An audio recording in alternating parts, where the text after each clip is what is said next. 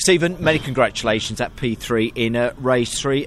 What a finish to your weekend after where you were in qualifying. That's some turnaround, isn't it? Oh, perfect. It was perfect. Made a really good start, and then sort of tried to put the pace down, but Matt was on the softs there, and they just turned on those first few laps, and I think he's the lap record holder from around here, and I could see that gap to fourth was quite big, and the podium for Team Parker was more important than the risking it for the win.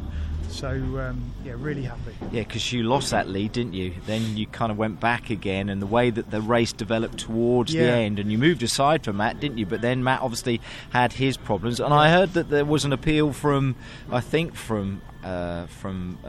Halford's Yuasa Racing about an incident involving Tom Chilton, which could push you up to second. I don't know if you know any more about that at all at the moment. No, I don't know anything about it. Okay. I just know, obviously, I was great out of Druids there, out of the hairpin, and that was where I was getting the run, so I stuck it down the inside and we clashed, and he got all sideways and I sneaked through, but had to give the position back. So unfortunately Rory Butcher got through at the same time, so I had to let them both through.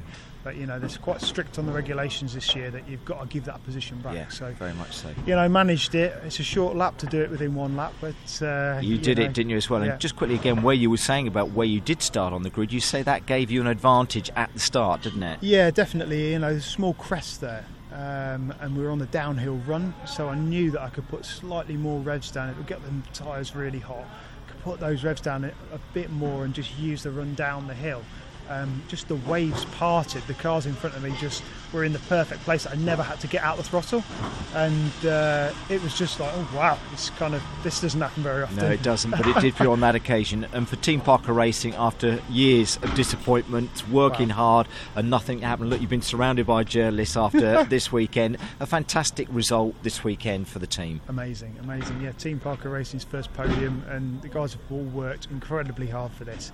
And it's just a reward that everybody deserves. So well done. The first of many, hopefully, Stephen. Excellent stuff. Well done this weekend. Brilliant. Thank you. Thank you.